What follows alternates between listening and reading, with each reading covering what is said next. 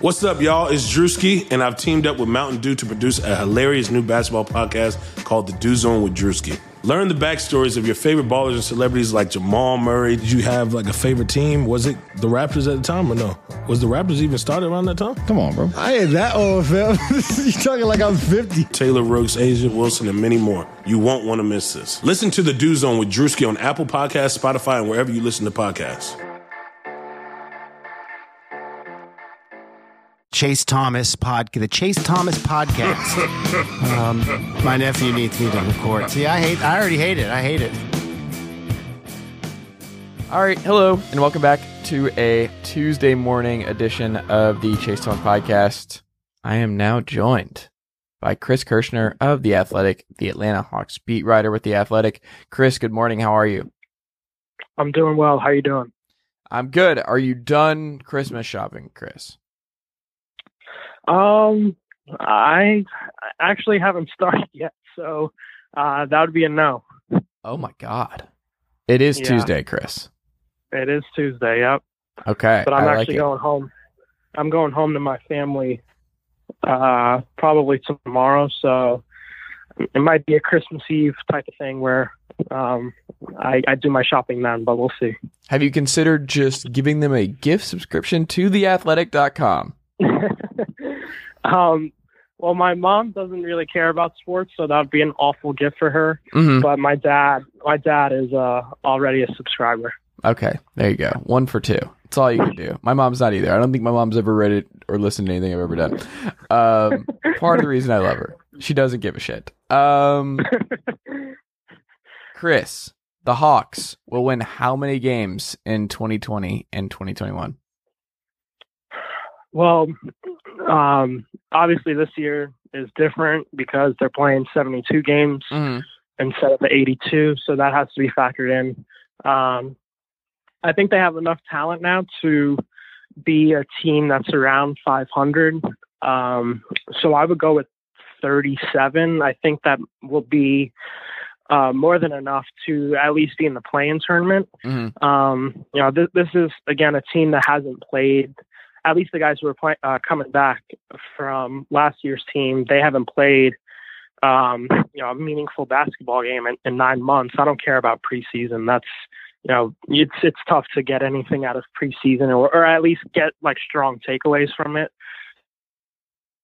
When they're playing Wednesday night against Chicago, that's going to be like their actual first game since March 11th, which is when the league shut down. So I think it's going to take a little bit of time to, have everybody gel with one another, figure out like where everybody likes to be on the court, figure out like, for Trey, for example, like he has to still figure out like where these guys like the ball when they're passing. Some guys like it low, some guys like it high.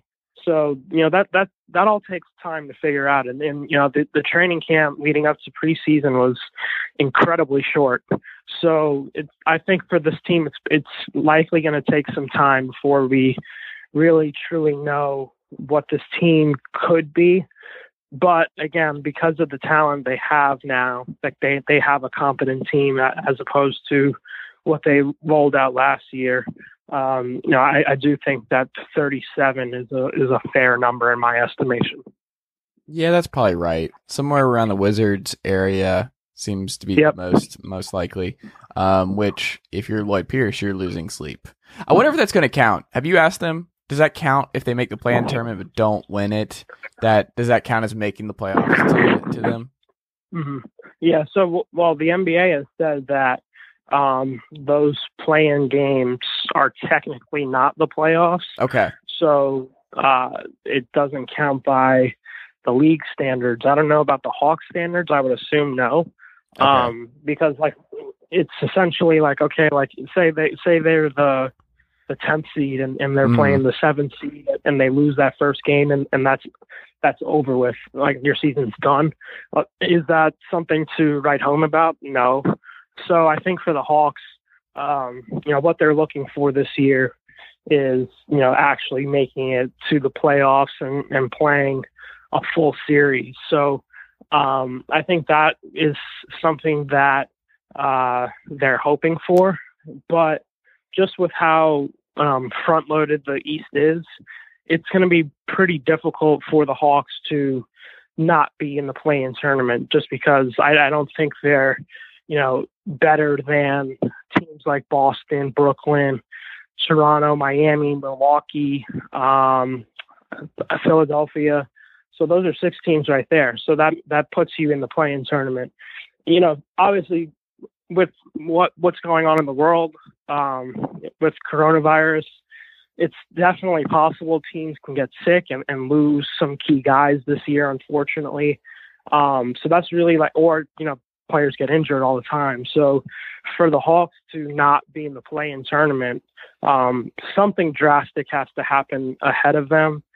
And obviously you can't predict that, but if everybody's healthy, if everybody's not sick, I don't think the Hawks can, play their way into a top 6 seed, which would firmly put them into the playoffs.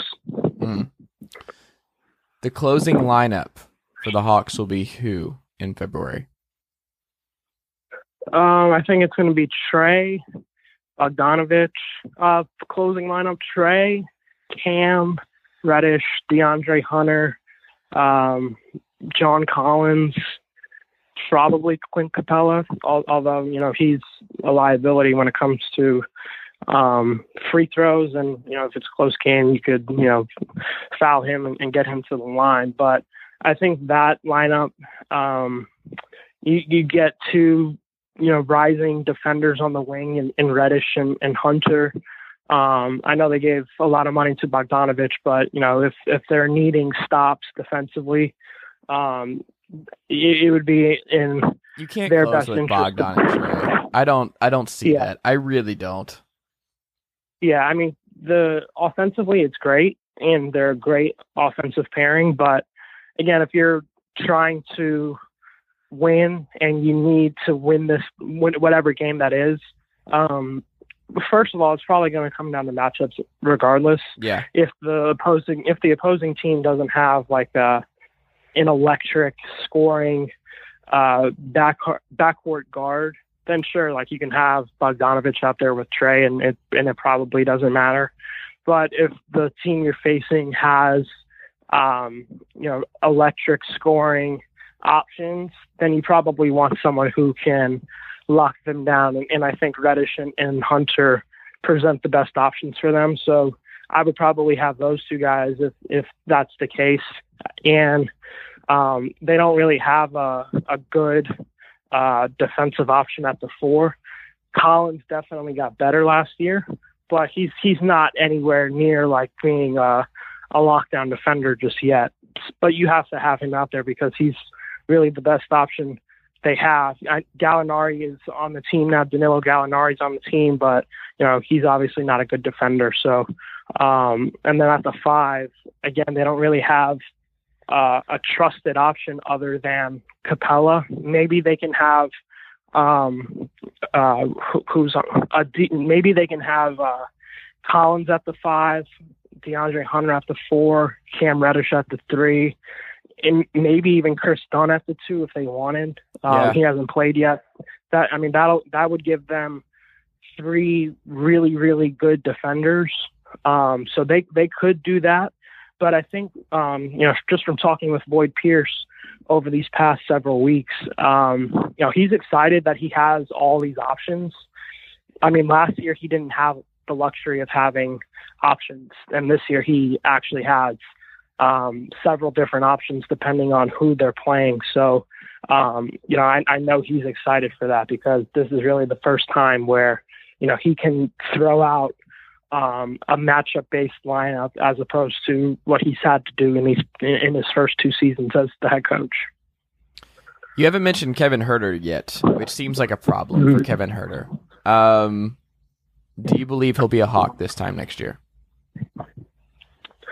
Well, they did pick up his team option, so I do think that he, will be on the roster.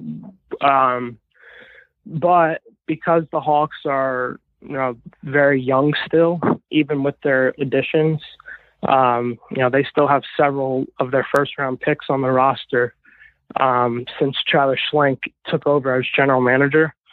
So it's definitely possible that, depending on how the season goes, the Hawks, I don't know if people know this, but like the Hawks have the pieces now to have a consolidation trade and try and get a legitimate superstar to pair with Trey. Yeah. Because they have several young players now. They have all of their draft picks moving forward. They have Oklahoma City's pick in 2022. So they have the draft capital. They have the veteran contracts to match salary, and they have the young pieces to make such a trade happen. So I would assume that Herter would definitely be in a trade for that. Possibly John Collins, because the team didn't agree to an extension before done? Monday. Yeah, he's going to be a free agent next year. So you have someone like Collins, who is a potential all-star, and Herter, who definitely can shoot 40% from three. You have capitals. I mean, they could swing a big trade if they wanted to. It's just a matter of seeing how this season progresses before, making a decision like that. Interesting. Do you think that's going to be a problem, Collins not getting his extension before the season and having uncertainty going on throughout? With just how much money was thrown around, do you think this is going to be something that looms over the team and John Collins especially? I don't really think so. I mean, just from knowing John over these past 2 years, like he's very well liked in the locker room, and I cannot really foresee this being an issue, just because he's not really the type of guy to cause a ruckus in the locker room and be pouty over the situation. I just don't see that happening. If anything, he's obviously now he has motivation to absolutely destroy whoever's in front of him every night, because he's looking to get a max contract. And if he performs as well as he did last year in the 41 games that he played, then he absolutely has a case to get that kind of contract that he wants. So if anything, I think that just gives him extra motivation to go out and get his money, because for him, if he puts up the same production or close to the same production as he did last year, then he has all of the leverage when it comes time to negotiating his contract next offseason. So I really don't think it's going to be an issue, just because, again, he doesn't have the personality to make it become an issue in the locker room. When Trey and Bogdan share the floor for extended minutes this year, do you think they're going to have a positive point differential by the end of the season? Well, I think they would, just because of the fact that that's one of the better offensive pairings in basketball now, just because of the way Trey spaces the floor. Bogdanovich can shoot around 38-39% from three. And the guys that they'll have on the court with them too are good complementary pieces. Collins, Capella, either DeAndre Hunter or Cam Reddish. So I think they have enough offensive firepower to possibly mask the defensive struggles that I think will happen with those two guys on the floor. So I would go with yes. I don't think it's going to be like substantially positive when we're talking about net rating and stuff, just because, again, the fact that they're not going to be able to stop anybody. So but I do think that the guys that they're going to have playing alongside them might be enough to mask a little bit of their defensive problems that they have on paper. So I do think that they're going to have a positive net rating with those two guys. Who do you think the Hawks are going to prioritize more in their development? DeAndre Hunter or Cam Reddish this season? Both. I think both of them should get similar minutes. Who do you think starts? I was going to say, I don't think it really matters who starts and who doesn't, just because, again, I think that they're going to play similar minutes, 26 to 28 minutes per night. I think to start the season, it'll probably be DeAndre Hunter, just because of the fact of what we saw in preseason, where Hunter started all 4 games and Reddish didn't. If Lloyd wants to have Reddish start at the 2, that's definitely a possibility. I think they would like to have another trusted ball handler on the floor, though, with Trey, just so, you're not beating him into the ground like they did last year. So if that is the case, I think Bogdanovich would start at the 2. So, you can have Trey move off ball. I know that's something they want to do. I don't know if Trey is, what's the word I'm looking for? It's not willing, but I guess enthused about it. He didn't really look enthused about playing off the ball like we saw in preseason. So interesting. I think it's something that they're going to have to work through. That's one of the big reasons why they signed Bogdanovich is they have, a trusted playmaker on the floor. Yeah. And that's big when you have 2 guys who can, dribble, pass, and shoot. And they didn't really have that last year. Kevin Huerter to some degree, but Huerter he's more of like a hot and cold player. Some games, like he's you realize he's on the floor, and other games it's like, where is Kevin? That's also invisible. DeAndre Hunter. As someone who watches every one of these games, that is also DeAndre Hunter. Yeah, for sure.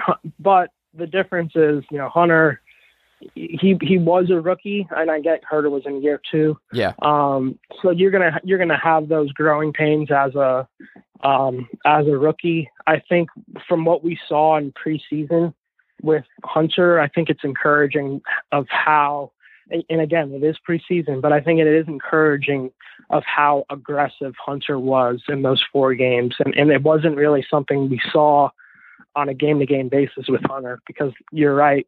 There would be games where Hunter looked good, and then there would be games where Hunter looked completely lost, and he probably shouldn't have. Yeah, like he shouldn't have been on the floor. So I think what we saw though in preseason from Hunter and even Cam Reddish is encouraging. I think for those 2 guys in particular, the Hawks are going to really need those guys to continue developing in a positive direction to reach their full potential this year. Yeah.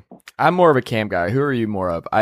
Everything comes down to Cam with me, and what we saw before the stoppage, I was really, really excited about that. And I think ultimately their trajectory depends on what Cam Reddish becomes. And Hunter, until further notice, Chris, he is Harrison Barnes until further notice. So I'm good. I don't need to see anymore. I'm okay. Even after rookie year, I'm good. But do you feel differently about the 2? No, I don't feel differently. I think Reddish has the higher ceiling just because, he has some play creation equity, whereas Hunter has 0. Yep. So that, and just with where the NBA is currently, you kind of have to have some sort of play creation ability to have a lot of value. And I think Reddish, even though he isn't like a superstar in this category yet, I think that he has the ability to grow into a secondary playmaker, whereas I think Hunter doesn't. And I think that's the big difference. And it's also part of the reason why, someone like John is hurt by this. John can't dribble, John can't pass, and he's looking for max money. That doesn't equate to max money. Like right. You have to have some sort of ability to take over games by yourself if you're looking for a max contract.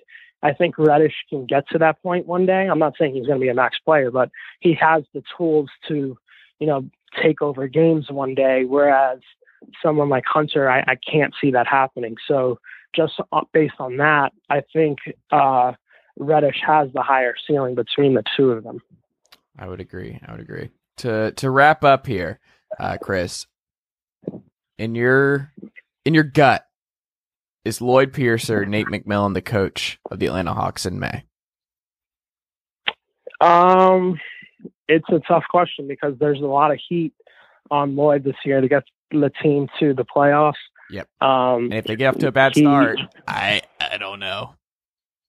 Yeah, I mean, I think he's going to be given some time just because of the fact that he hasn't been given a roster over the past 2 years that is obviously able to compete on a nightly basis, and that's not his fault. I think he has the roster now to, compete nightly, not have as many blowouts as they did last year. So I think we'll have a much better idea of the kind of coach Lloyd is this year, whereas the past 2 years, it's hard to know exactly what he is. So if the Hawks don't make the playoffs, I think the Hawks will have a new coach next year. If they do make the playoffs, I think Lloyd will be back. And I think it's just that simple, just because of the fact that, Lloyd said back in March that this team is a playoff team, and it caught people off guard. I talked to Hawks owner Tony Ressler the other day, and he had an interesting comment saying, Lloyd didn't check with me about, saying such thing. No one was talking about that inside the organization. Travis Schlenk, the general manager, Ressler, the owner, everyone in the front office was kind of caught off guard with Lloyd saying such a thing. And I think for Lloyd, he's going to be held to that. Whenever you say something like that, you're going to be held to it, whether he likes it or not. That's just the way it goes.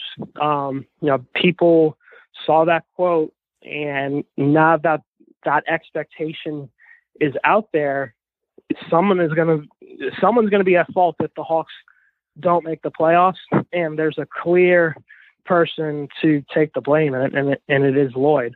But I think, again, if he does get this team to the playoffs, I think he'll be back. If he doesn't make the playoffs, I think it's simple that he won't be back.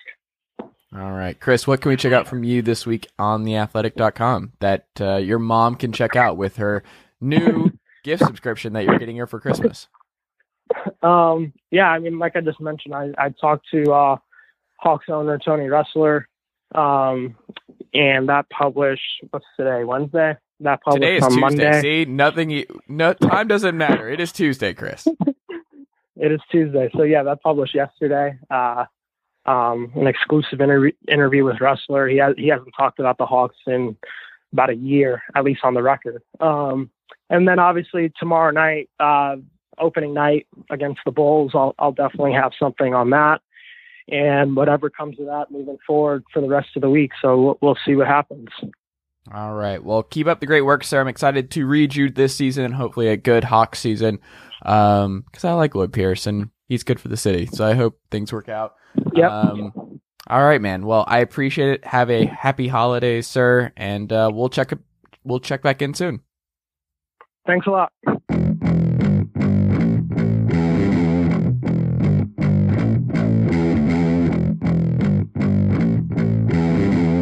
All right, we're back on Jonathan Tayler Thomas Talks Major League Baseball, Tampa Bay Rays 2020 Season Review Edition. John Tayler of Fangraphs.com is here. John, good afternoon, sir. How are you? Buenos dias. I'm doing pretty good.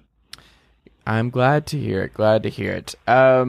Your best Christmas gift in your entire life was what? Ooh, that's a good question. That is a good question. I got a PS4 a few years ago. Can't really beat that. Okay, that's a great one. I'd have to think about that one, but that's way up there. I don't really remember at this point what I got as a kid, aside from just an assortment of toys. Yeah. I don't know mine either. I think it's probably, I don't want to say, like, the bike that I got, I remember being very excited about getting my Mongoose bike as a kid. I remember being thrilled about that, but I also rode that through my neighbor's garage door and got on Channel 5 News for doing so and having to wait in the emergency room for a long time. I destroyed my face. Like, I knocked the whole garage door down, John. That's actually kind of impressive. How did you do that? How fast were you going? I was racing my neighbor down the street, and we had a slope going into our cul-de-sac where I lived, and we raced to one of my neighbors in the cul-de-sac's driveway, and I forgot to do this thing. They call it stop in this country, and I just forgot to do that thing, and I went head first through the glass, and then the body went through the rest of the garage door, and I just tore that whole fucking thing down. Good Lord, man. The best part was because my face was covered with so much blood that my neighbor in between us came rushing over, heard the sound, I guess, and thought I was a different kid because he couldn't tell who I was. So he was taking me up to a different house, and I asked him where he was taking me when he realized that I was the wrong kid. That is horrifying. Just on so many levels. How is that much blood? My God. Just so much blood. This is hey man, I wanted to start off on a happy note. I wanted to start off on a happy note, John. No, you nailed it. Absolutely nailed it. I had a friend last night who was just like, there's certain things about me. You should have known where this was going. It was like, have you ever seen that show Nathan for You? And I was like, yeah, why do you ask? And he was like, I don't know, it just feels like your brand of comedy. And I was like, I don't know what to do with that. But he wasn't wrong. He wasn't wrong. We're going to talk about the Tampa Bay Rays on this podcast today, John. We could continue talking about bloodbaths that I've taken in my life, but I think the listeners would prefer we move on to the Rays. In your estimation, where the Rays stand right now, do you think they lost too much to win the AL East, or at least be favored to win the AL East in 2021? Not necessarily, because all they've lost so far is Charlie Morton, who didn't pitch all that much for them last year anyway, and was good, obviously, and Charlie Morton's a good pitcher, and I'm still kind of confused as to why the Rays let him go. He was entirely affordable for next year, and it's not like they had... Well, he needed to be unavailable for the Braves next year. You forget. Right. I mean, it's not like there are pitching prospects in Tampa beating down the door to get into the rotation. You know, this isn't... You know, their top two guys, Brendan McKay and Brent Honeywell, or at least their top two guys from the last few years, are both coming off injuries. Honeywell just had elbow surgery number 4, I believe, and McKay was cut down by shoulder injuries last year. Morton wasn't good last year, below league average on ERA plus, mostly because he just gave up too many hits. But he's still a useful, good pitcher, even if he can't really stay healthy all that much. But realistically, that's just about all the 2020 Rays lost, or the 2021 Rays have lost from 2020. You know, they brought back Mike Zunino in part because they just didn't really have any other options at catcher. There are they traded away Nate Lowe to get some prospects, or Brandon Lowe, Nate Lowe. And there's another Lowe somewhere in their system too. That is nonsense. They can't do that. Can we just go ahead and say they have to change one of them has to change their name. They can't do that. And they can and they will. But I think the thing with Tampa is and I think we talked about this before. It's like this really wasn't a team that was built on either veteran guys who were kind of reaching free agency, nor was this a situation where it was a younger team but that was reaching kind of the end of their window of team control. It was more just all these guys are just kind of either cheap and just around for a while because they're still on earlier pre-arb contracts, or they're guys like Blake Snell who've just been locked down for an extended period of time already. I mean, really, you could argue that the Rays' second biggest loss behind Charlie Morton from last year's Aaron Loop. And that's not to slag Aaron Loop, who was actually very good last year, but this team's core, in so much as you can call it a core, is pretty well intact because a lot of these guys are cheap, young, and are nowhere near free agency. I mean, you look at like Austin Meadows, Brandon Lau, Randy Rosarena, Manny Margot, Yandy Diaz. Those guys are all still very early into their careers, or at least into the controllable portions of their careers. The only real veterans on this team, like Kevin Kiermaier, who again has been locked up long term, Snell, who's locked up long term, Zunino, who's only going to be paid about $2 or $3 million next year, and Michael Wacha, who just seems like a lottery ticket. Because the thing is, I think the Rays are pretty comfortable with a rotation of 3 pitchers to start with, and then kind of mix and match beyond that. So no, I don't really think they're going to miss anyone they've lost. The obvious exception is if they do go ahead and trade Snell. That's going to be a much harder thing for them to figure out, because they're obviously not going to trade Snell and then turn around and sign Trevor Bauer. Mm-hmm. This isn't going to be a 1-for-1 replacement. I don't know what they would get for Snell. I don't know if maybe they'd be targeting major league ready pitching in exchange to kind of make up for it. But I have a hard time believing whatever they get would make up for it. This isn't going to be, Chris Archer Part 2, where they were moving a clearly declining veteran for 2 very highly touted players that a bad team couldn't figure out. And also, I can't imagine them being able to replicate the success of that trade because, how many times does that situation even crop up? Not to say that Blake Snell would have no market, but I have a hard time imagining them getting the same. If Mookie Betts got what he got, and if Chris Bryant is going to get what he gets, and if Francisco Lindor is going to get what he gets, I don't really see how Snell tops any of them. But we'll see. I mean, at the very least for Snell, he's under team control, obviously, for longer than either Lindor or Bryant. But at the same time, I'd rather have Francisco Lindor, I think, than Blake Snell. Regardless, that's a little past the point. I don't think they've lost anyone where, it's going to seriously impact their ability to contend for the AL East. Charlie Morton is not the difference between a division title and second place. It's the question of, are they going to add anything to this core to kind of shore up the floor that they have? And this being the Rays, it looks like the answer is a solid no. They're just not interested in doing that. They'll just roll forward with what they have and hope that they can just do what they always do, which is just find random dudes in the minors or on the edges of rosters, trade for them, and then just make them superstars, because they're the best in baseball at doing that. Well, them and the Dodgers. I feel like they missed their moment. I think this year was like everything fell their way. The Yankees were hurt. The AL Central was still weird. The Twins did it. They went full twinsy. The A's made the playoffs for the 3rd straight year, but didn't do anything. The Astros overachieved, and they're just letting their wheels come off. This year it's going to be Springer. Next year it's going to be Correa. Last year was Garrett Cole. Like they're going into the tank with Klink, and I don't know. I think the Rays really may have missed their moment to finally capitalize, and obviously lost to the juggernaut and the Dodgers, and there's no shame in that. But I don't know. For me, it really kind of feels like this was their moment before they do their Rays thing and cycle back through this group and start over. I can understand that. There are 2 things for me that kind of make me feel differently. One is that they lost to a flat-out better team. Yeah. I don't think this was a situation like the Braves where they had the advantage. Hold on. We don't need to do that. We don't need to. We could just move past all of that. But this was a team where the Dodgers were just the better team. And Tampa was only 2 wins away. And maybe, obviously, the big question that every Rays fan will have going forward for who knows how long is what happens if Blake Snell stays in Game 6 instead of getting pulled early. But regardless of how that turned out and how the series as a whole turned out, I don't think anyone really felt like, the Dodgers were, pulled off an upset or anything. And the other part of that is because the Rays are returning more or less the same group, and because they're so good at getting the most out of whoever they have, it feels different to me in that regard. Plus, you have to consider, they still have a fantastic, top-notch farm system that sooner or later is going to graduate the number 1 prospect in baseball in Wander Franco, who's going to join that roster and make them that much better. That's a really big thing.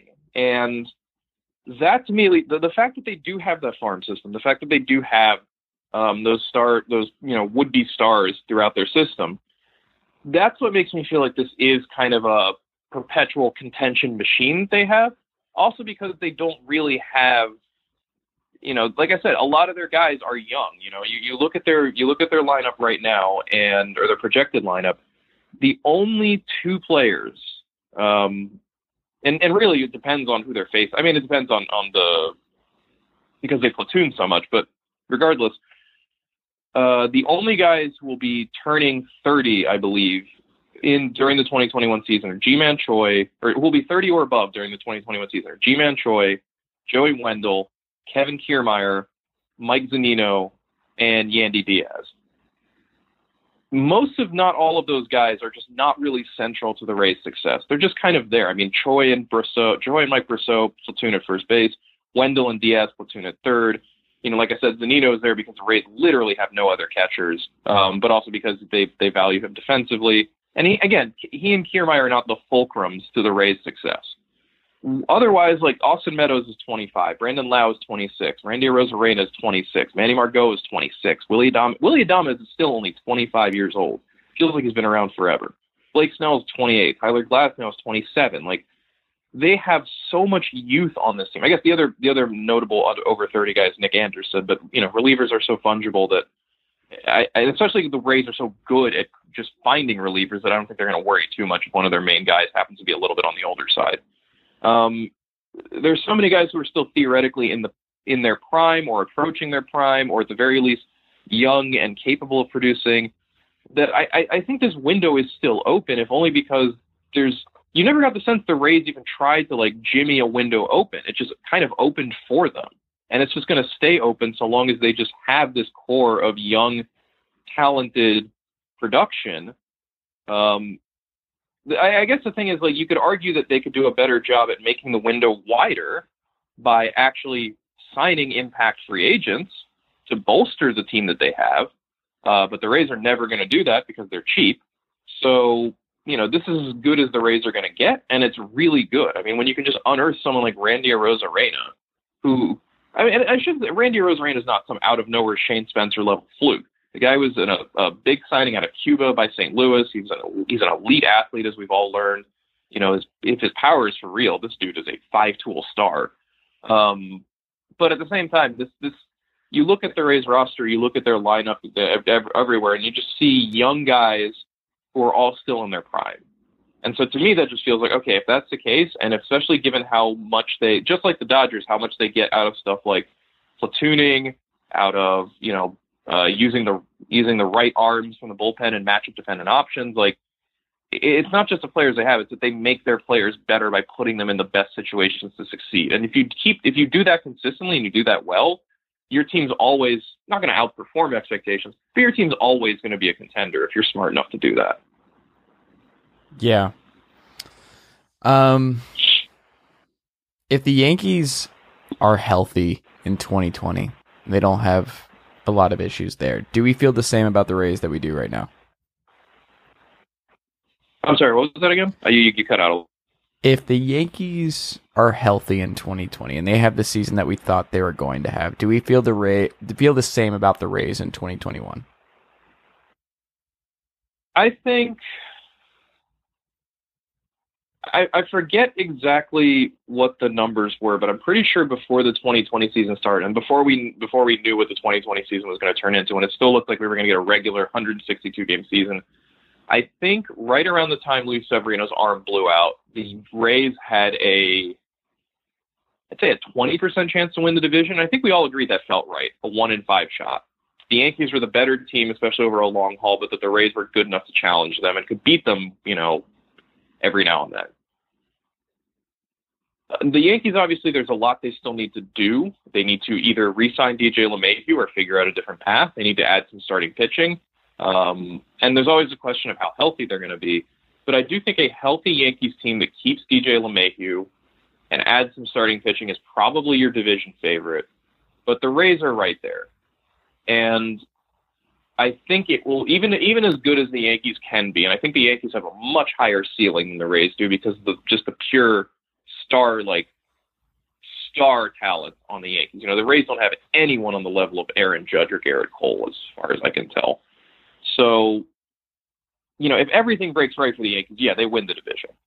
But in an actual normal world where things don't always break right, that is what the Rays do. They hang around because they don't rely. I mean, not that the Yankees rely on one player or five players or whatever, but the Rays are just this they're like the T1000. They just are constantly coming for you because they lose pieces and they just immediately replace them. Mm-hmm. And those replacement pieces are somehow just as good. There are a few guys on this roster where if they got hurt and missed like the entirety or most of the season, Tampa Bay's in trouble. If they go down Blake Snell or Tyler Glasnow, that's a problem. If they lose if Arozarena is for real and they lose him, that's a problem. But otherwise, like they just keep churning right along, and I think that's what gives them I think that's what makes me confident that they can regularly compete with a much higher priced team in their own division because they're just so good at filling holes. They're so good at just chugging right along without missing a beat when something goes wrong. Their top 2 pitching prospects have basically not pitched, like at all in the major league level, despite the fact that both of them have been in their system for the last 3 years, and they're fine. It doesn't matter. How many guys did they lose to injury last year? How many pitchers just went down for them, and they still were within 2 wins of a World Series championship? It's crazy how good they are. They lost a trade last year, the Hunter Renfroe trade, where they gave up Tommy Pham and, more importantly, Jake Cronenworth for a really bad year of Hunter Renfroe. They flat out lost that trade. That's like the first trade I think the Rays have lost in like 3 years. Didn't matter. It'll matter going forward maybe, but it did matter in 2020. That's how good the Rays are. They can lose a trade like that. They can lose a trade where they lose the guy who finished, I believe, 3rd in the NL Rookie of the Year voting. And it's like, all right, fine, whatever. We'll just keep doing our thing. Yeah. That's a fundamentally like it's a crazy organization, but they just keep doing it. And again, you look at they never seemingly lose anyone who actually matters. Again, I'm looking at their free agents: Chaz Rowe, Oliver Drake, Kevin Smith. Okay, fine. The Rays will be fine.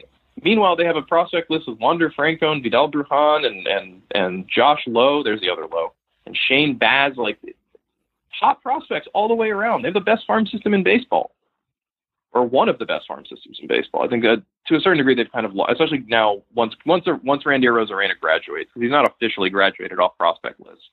That'll obviously take a ding out of their value. But at the same time, you have a farm system that good that just plugs holes easily, and again has the number 1 prospect in baseball in it. Yeah, I don't necessarily feel like they're I don't think last year was a fluke in the sense oh no, the Yankees are just gonna roll right back over, and now they're healthy and they're gonna just go back to being dominant. It's no, I genuinely think the Rays can obviously hang, and I don't see why not. Yeah. Do you think Brandon Lowe will lead the team, the offense in WAR in 2021 again? If he plays the full season and he's actually as good as we think he is, it's a Arozarena. Just because he's great at everything. He really legitimately is a 5-tool player. Speed, arm, defense, contact, 5'10". power. You love it. He's a very, very good player. The thing with Lau is he just swings. No, we're not doing that. We're doing Low. We're not. They're not both. We're not doing Lau and Low. I refuse in this podcast. We're not doing Lau and Low. They're both Low. We don't have to do Lau and Low because Nate Lowe is on the Rangers now. Oh, that's true. That is true. Yes, we can just do Brandon Lau, which is what his name is. That's fine. I'll allow it. Brandon Lau. I mean, I really like Brandon Lau. He's a good hitter. He just swings and misses a lot, and I think that obviously, that doesn't doesn't mean you can't be a good hitter. It just means that, to me, I want to know just what happened to him in the second half of the season, or the quote unquote second half, down the stretch when he just kind of fell apart, then was terrible in the playoffs. I don't know. Maybe there was some injury issue there. Maybe it was just a poorly timed slump. But I think if there's a guy, he's probably the most consistent hitter on this team. Just in terms of what you can probably expect on the plus side. I mean, there are other guys who are consistent, but what you're going to get. It's going to be basically league average offense from Kevin Kiermaier or G-Man Choi. But I think Arozarena is probably the guy with the highest upside because his tools are just stupidly loud. And over the course of a single 2-month stretch, he basically raised his profile from, all right, this guy could be a good utility guy, to, holy crap, he's actually a legitimate major league caliber starter. So I would gamble that if he plays the full season, that your Rosarena is probably your WAR leader on this team among the position players.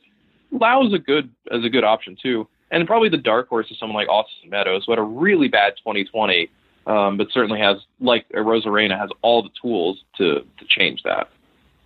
Yeah, that's fair. We've kind of danced around Blake Snell. He's been talked about, like, whether or not he will be a part of this Rays team for the next couple of years. If you're running the Rays right now, do you trade Blake Snell? I mean, as always, it depends on what you're being offered. It depends on why you would want to trade Blake Snell. I mean, the easy thing to say about the Rays trying to trade Blake Snell is the Rays are cheap and they just don't want to pay Blake Snell anymore, which, well, yeah, that's kind of their thing. He's under contract for 3 more years at entirely reasonable rates. He's owed a grand total of about $40 million over the next 3 years. After that, he'll be a free agent, and that will be the end of his time in Tampa, almost certainly.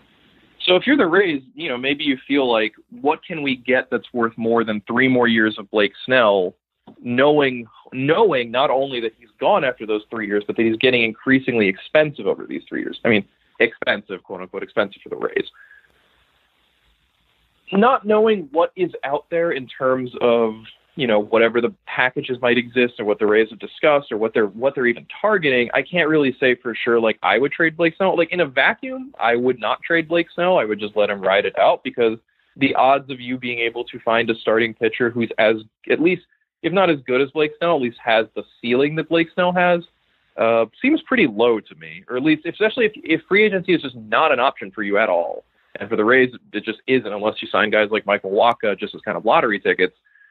Where are you going to get that starter from? Are you and that's the thing. Maybe there's secondary trade discussions in the works, other teams to target some of those younger starters, who maybe they're a la Tyler Glasnow, who the Rays have identified as, this guy has a shit ton of talent, but there's something, either the development's not working, or he needs a change in scenery, or we've identified something we think can make him great, so we want to target him.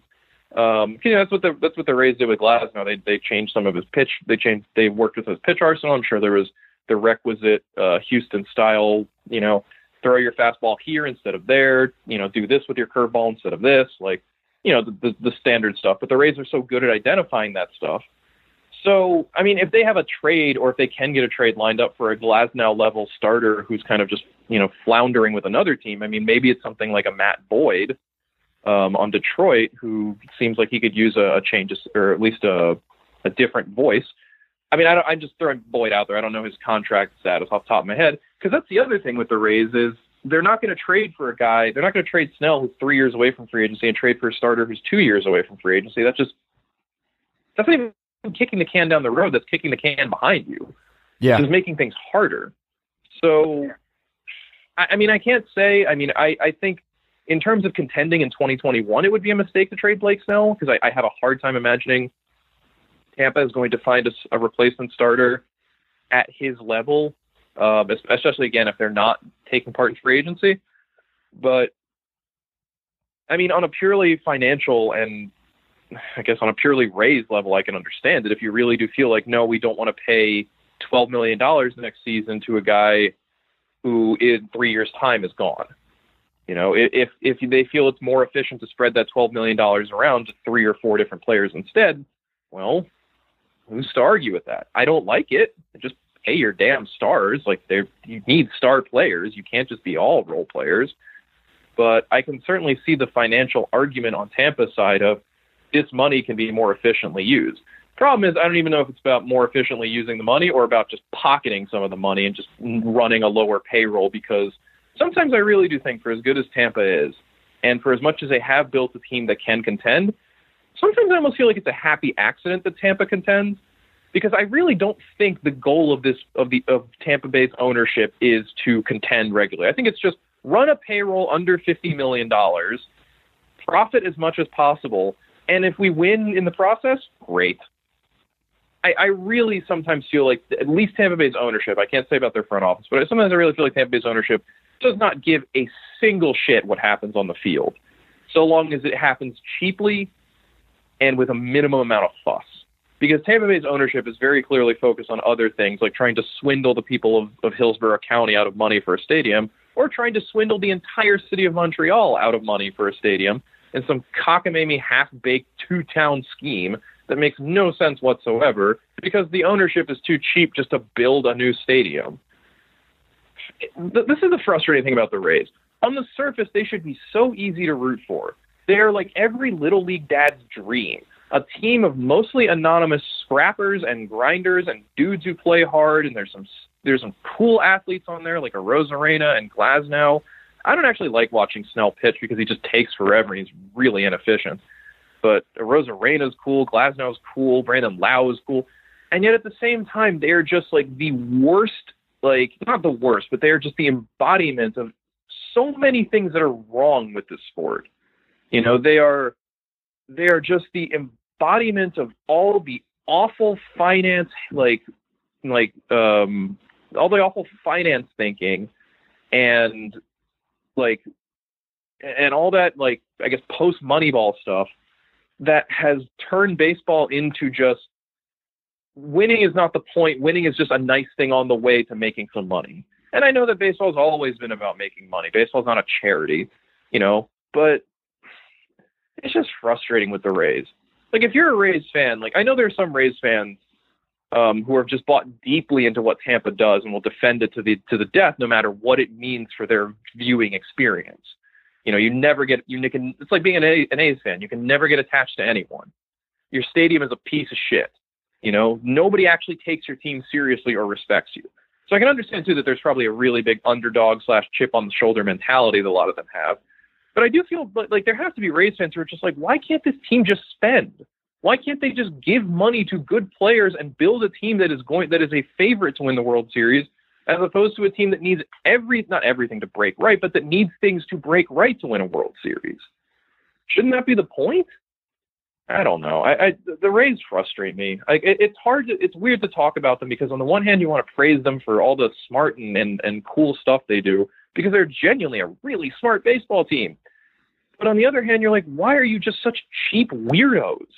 Just spend money. Just go sign good free agents and be a good team. It is so frustrating in that regard, where you're like, you have tied one hand behind your back on purpose because all you care about is not losing money or making money or whichever it is. And we have no idea what Tampa Bay's financials are, obviously, but I just find the Rays distasteful in that regard because like I said, they embody a lot of things that I hate about the current state of Major League Baseball and the current state of team building and team maintenance and all that jazz, where there shouldn't be any conversation about trading Blake Snell. There's no point. It doesn't make you better for 2021 unless you pull off another Chris Archer level heist, which is probably not going to happen because that was a unique confluence of events, including the fact that the Pirates are a bone stupid team, or at least were at the time. I don't know if they're any smarter now with Ben Cherington in charge, but certainly they were just flailing at that point. It's really hard to imagine how you trade Blake Snell and get better. Because the point isn't getting better. The point is just getting cheaper. You know, maybe you can make, like I said, maybe you can make a case that, you know, the money you save by trading Blake Snell, you can use on 3 other dudes, and combined, they basically provide what Snell did or better, and maybe you get a good prospect too out of it, and whatever, blah, blah, blah, blah. You come out ahead anyway. Fine, whatever. If that's the calculus, that's the calculus. But shit, it's depressing. It'd be really depressing if a team that won the pennant and was 2 wins away from a World Series just turns around and goes, okay, we don't need this guy anymore. He's too expensive now. Because that's literally the only reason to do it. It's just that he's too expensive now. Like, there'd be no difference between that and what the Marlins did post-97 and again post-2003. It's just not as they just, you know, obviously the Rays aren't going to go into a fire sale because they don't have a lot of expensive veterans, but like, I don't really see the baseball reason. I mean, you can see the baseball reason behind it, but it's a very cynical baseball reason. I just wish this game had less of that cynicism in it. Just build a good team and try to keep the good team together if you can. Who cares if it's going to cost you $2 million more? Like, Stuart Sternberg doesn't have that money. Ugh, Rays. Sorry, I got kind of tangenty, but they frustrate me a lot, you know. And I don't like the idea that they basically propagated the belief that like the way to succeed in baseball is you just tank your payroll and just try to build a super farm system, because it's boring. It's not just boring. It's anti-labor as hell. It's part and parcel of why baseball is in this current labor situation mess that's going to create a lockout in a year's time. So, the Rays, the font of all evil in Major League Baseball. Oh my God, that was great. That was very good, John. That was one of my favorite rants. You actually had a more severe rant about the Rays than you did the Red Sox, which I was not expecting. Well, the funny thing is, the Rays are in part why the Red Sox are what they are now, because John Henry saw what they were doing. Is like, I want to do that. That's all it was. He hired Chaim Bloom because he saw what the Rays were doing, brought Bloom in, and was like, okay, you're going to do exactly what you did there, here, with a little bit more money. Good luck. And that's it. That's like that mindset is a poison. Why can't owners just spend more? They have so much money. Why do they need to spend less? Ugh. Just spend more money. Spend money. Spend money. It's the easiest way to be good, is just spend money. Money costs nothing. All these teams have more money than God. Which naturally brings us to what happened to Austin Meadows in 2020. What do you think? I remember when we were previewing this season that, like, Meadows could be the X factor here. He could be an AL MVP type. And he was not. He could be. He definitely wasn't. As far as I can tell, a lot of it just seemed like for whatever reason, and then I don't know because I haven't talked to Austin Meadows, obviously. He really just seemed like he got really beat by fastballs. Couldn't time him up, couldn't square him up. His swing and miss percentage on that pitch jumped a lot, so did his overall swing and miss percentage. He had a lot more pop-ups, a lot more kind of weak fly balls.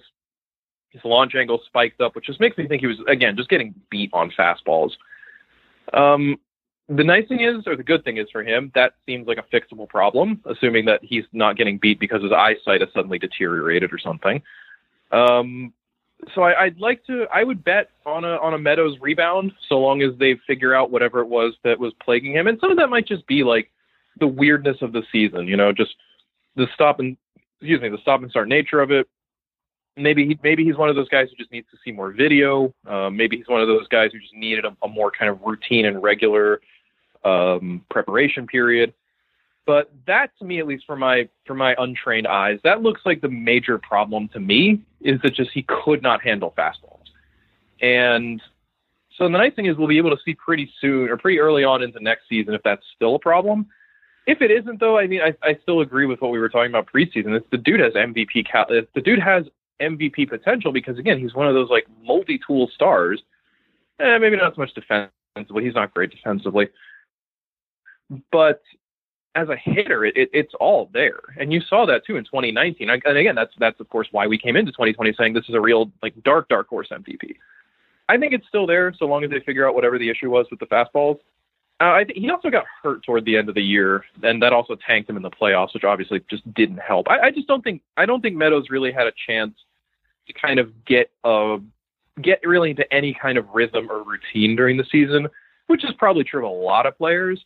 And I would like to think that given a full off season, given, hopefully we get a 162 game season or something close to it, that things will be a little better for him. And then you got to remember too, he only played the equivalent of like basically a month of baseball. That's, an extra 3 months of good numbers would have ended up wiping that out. So I'm still optimistic on him. I think it's just a matter of, a full season of routine and preparation and all that, and staying healthy would probably do him some wonders. Yeah, I'm interested to see what 2021 looks like for him. So wrap up here, John, on the Tampa Bay Rays. What is the most Rays type shit that they can do this winter? Trade Blake Snell. That's just the most Rays thing. If they trade Blake Snell after coming within 2 wins of a World Series, like, well, that's just the Rays, isn't it? That's so Rays. That's Rays things. Yeah, the most Rays thing they can do is make the 2021 team cheaper and worse at the same time. At least worse, immediately worse, maybe better long-term and possibly even short-term depending on who they get. But that is just kind of the Rays ethos, where it's just like, it really does have that kind of smartest guys in the room feel to it, where it's just like, we know there's that wonderful old Sam Miller tweet that always, every time the Rays make a move, that always pops up, which is love this trade for the Rays. Who did they get and who are they giving up? Like, and that is just like, and that's the way a lot of, I think, people approach the Rays too, is that like, well, they see something we don't. You know, it's that whole idea of like, they're clearly just smarter than the rest of us.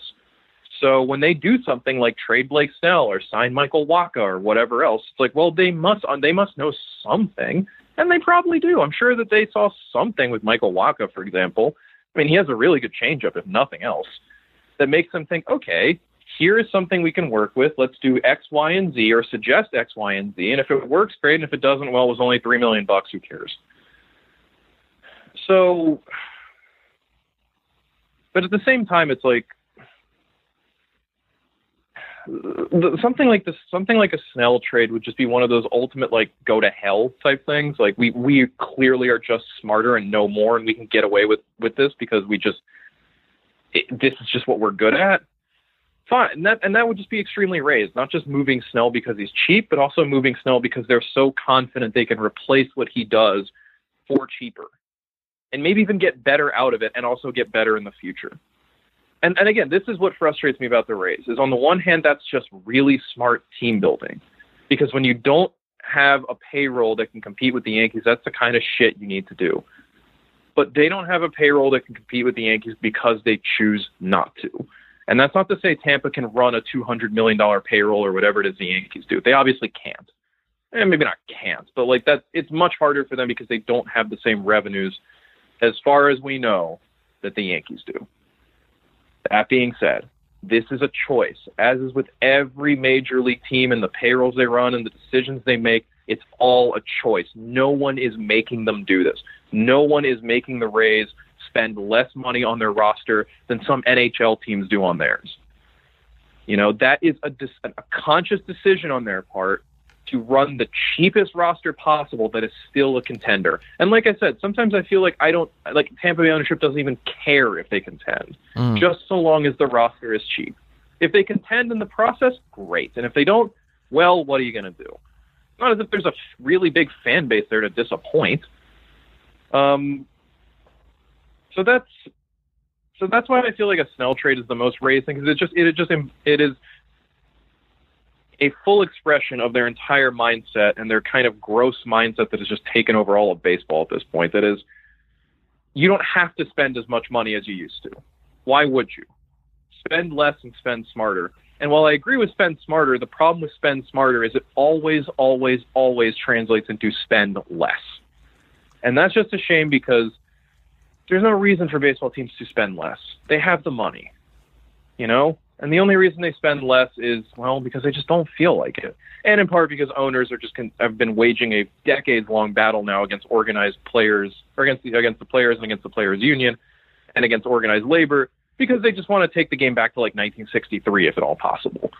Not like, I mean, Jerry Reinsdorf might literally want the game to go back to 1963, but I think most owners are on board with that idea of like, well, the players have too much power and make too much money, so let's follow Tampa Bay's model of just rosters built entirely of cheap pre-arb or early arb players, and we can lock the veterans out, basically. And so that's why, again, I have a hard time feeling good about Tampa or praising them too fully because of the end result, because of what they've created in the process. And it's not just them, obviously. Houston was a big part of that. The Cubs, the Dodgers, they all had a hand in this. And of course, you know, with the Dodgers, there is the Tampa Bay connection and Andrew Friedman. But I don't know. It feels weird to praise a team that is. It is right to praise the Rays for being smart and good, but then the problem is they are smart and good because they do things that are just purely anti-labor and just purely about the financial side of things as opposed to the competitive side of things. And baseball is a worse game when owners and teams and fans are thinking more about payroll than they are about wins. You know, and that's I hope that changes. I don't think it will, because once you introduce the concept to owners of you can have a good team for less than you thought, there's no real undoing that particular. You don't really uncross that bridge. But yeah, I feel like that's the most Rays thing they can do is trade away Blake Snell. A year after, right after almost winning a World Series, and then just not replacing him really, because that's the thing. They're not going to sign Trevor Bauer. They're not going to sign James Paxton. They're not going to sign. Are there even any other good starting pitchers left on the market at this point? I feel like it's just Bauer, honestly. I think it is just Bauer. But yeah, that's where I stand on the Rays. Clearly a huge fan over here. Clearly a huge fan. Where are we going next week, John? What division would you like to go to in the AL? Guess we might as well just keep moving across and go to the Central, huh? Yeah, we should go to the Central. I feel like the White Sox might blow your gasket. I don't know if we can talk about the White Sox first in the Central. I don't know if you can handle that. The White Sox are a deeply, deeply complicated team. The problem is everyone else in the AL Central is really, really depressing. So I'm not entirely sure. Because I don't know that I want to talk about Cleveland, because Cleveland's going to be even worse. Like, the whole thing with Cleveland is what are they doing with Francisco? Like, where is Francisco Lindor getting traded to? And once they do that, it's just the understanding that Cleveland's going to go into like a kind of 2 to 3 year long mini rebuild. Because there's no way they're going to be good without him. And so what does that leave? I guess we talk about the Twins. Twins are fun. I kind of want to talk about the Royals. You want to talk about the Kansas City Royals? I really do. Can we talk about the Royals, John? All right, let's talk about why not? Let's talk about the Kansas City Royals. Okay. Why the hell not? Thank you. Let's do it. Mike Matheny's own, the Kansas City Royals. For that guy up there in New York City, for myself down here in Knoxville, Tennessee, the New York of the South, as they call it, folks. That is all I've got. What is ever called? That is all I've got. John, thank you as always. Happy holidays, my friend, and we will talk next week. You too, man.